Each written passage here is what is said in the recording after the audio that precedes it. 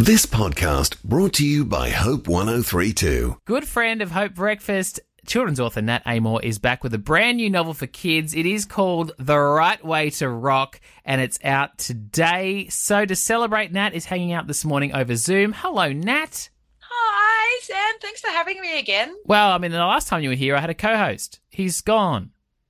Oh, that's a bit sad. We miss you, Dunk. Yeah, we do miss Duncan. Now, look, let's talk about The Right Way to Rock. Who takes to the stage in this book?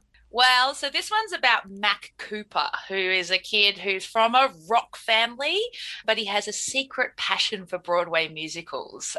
And he's a bit torn between making his mum proud and following his own dreams. Now, his name is Mac Fleetwood Cooper, right? So I'm guessing there's a few allusions to some rock stars there? Yeah, so his mum's obsessed with Fleetwood Mac, so his name's Mac Fleetwood Cooper, and his brother's name's Stevie Nick Cooper, which is, shows quite how obsessed his mum is with rock music, but he kind of wishes he had his own name a little bit. He finds it a bit like, I don't know about that. Not so good. Did you ever perform in musicals at school? Maybe. Have Come you on. been researching? Well, no, I just figure if you're writing a book about a rock family with a kid who loves being in musicals at school, maybe you grew up doing a bit of that. Yeah, I've always been obsessed with musicals. I don't know why or how it started. My grandma took me to my first musical and my first live musical. My school was very strong in performing arts, so they used to do a lot of musicals. I can't sing to save myself, but I used to sometimes get roles with like the Artful Dodger from Oliver, because he doesn't really sing. It's more about character and personality and accent. stuff you can kind of, but yeah, no, I've always been obsessed with musicals. So I'm curious as to how someone who loves musicals becomes a children's author. How come you didn't take to the stage full time? Did I mention that I cannot sing to save myself? Fair enough. Literally, no one would hire me. I'm the worst singer. But it's really weird. I've got this intense passion for music, and yet I can't sing.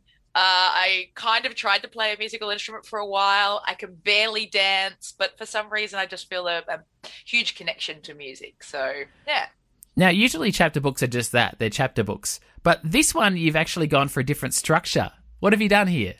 Yeah, so always in my books, I like to put something that is a bit of a different reading experience. So in Secrets of a Schoolyard Millionaire, I had tips. In The Power of Positive Pranking, I had the rules of the green peas. And in this one, each chapter starts with a song from a favorite musical that's been rewritten to kind of describe what's going on in Mac's life. So he has this kind of inner, people have an inner monologue. He has an inner Broadway musical. Be honest with us, Nat. Do you do this in real life? Yes. Totally.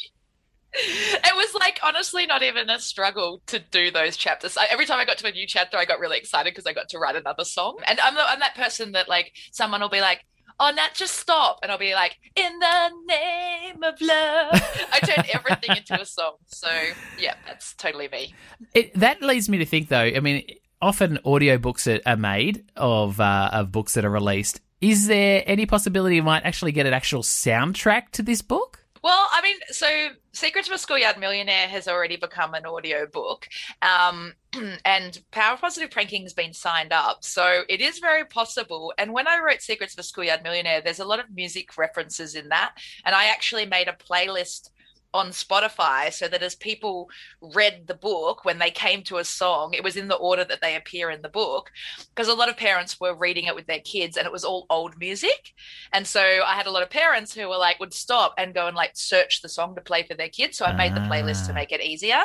And I've done the same for The Right Way to Rock. I'm going to have a playlist with all the Broadway musical songs.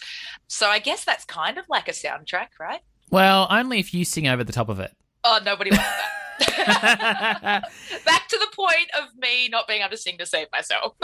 Now, Nat, because your book title and cover here is a real ode to rock, I thought it's only fitting that we do the inaugural Hope Breakfast rock quiz, where I quiz you on your rock knowledge. It's going to be very funny because the book is called The Right Way to Rock because it's all about a kid that actually likes Broadway musicals, not rock, and there's no right way to rock. So watch me epically fail this quiz. I'm very excited. Well, I think you're assuming too much of me there because the questions might not all be about rock music, Nat. Oh. Archaeology, geology.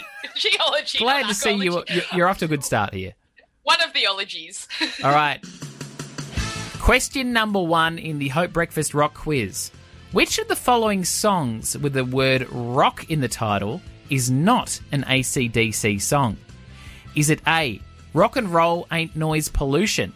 B, For Those About to Rock, We Salute You? C, I Am a Rock? Or D, It's a Long Way to the Top If You Want to Rock and Roll? Which is not an AC/DC song? I feel like on the geology topic, it's I Am a Rock. That is correct. That is a Simon and Garfunkel song. Really? Yeah, I'm a Rock. And believe it or not, in their history, AC/DC have released 23 songs with the word rock in the title. Wow. See, I actually knew that, which is why I put rock in the title of my book, because I assume that I'm going to be as popular as AC/DC now. Well, after this quiz, I'm sure, because you're off to a great start. All right, question number 2 in the rock quiz. What is a deep, narrow valley carved by erosion called? Is it A, a canyon, B, a cliff, C, a river, or D, a prairie?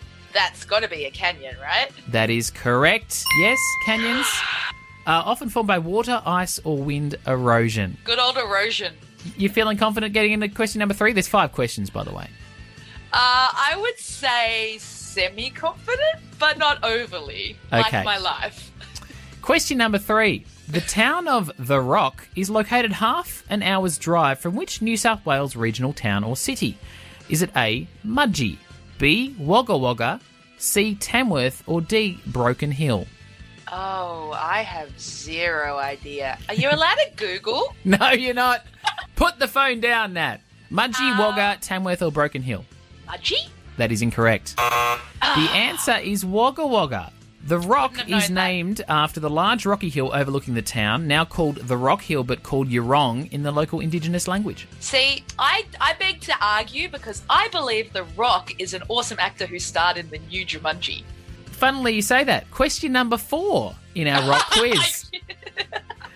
One of the world's highest grossing and highest paid actors is Dwayne "The Rock" Johnson. Which of the following films did he not star in? Oh, I've got this one. Go. I love The Rock.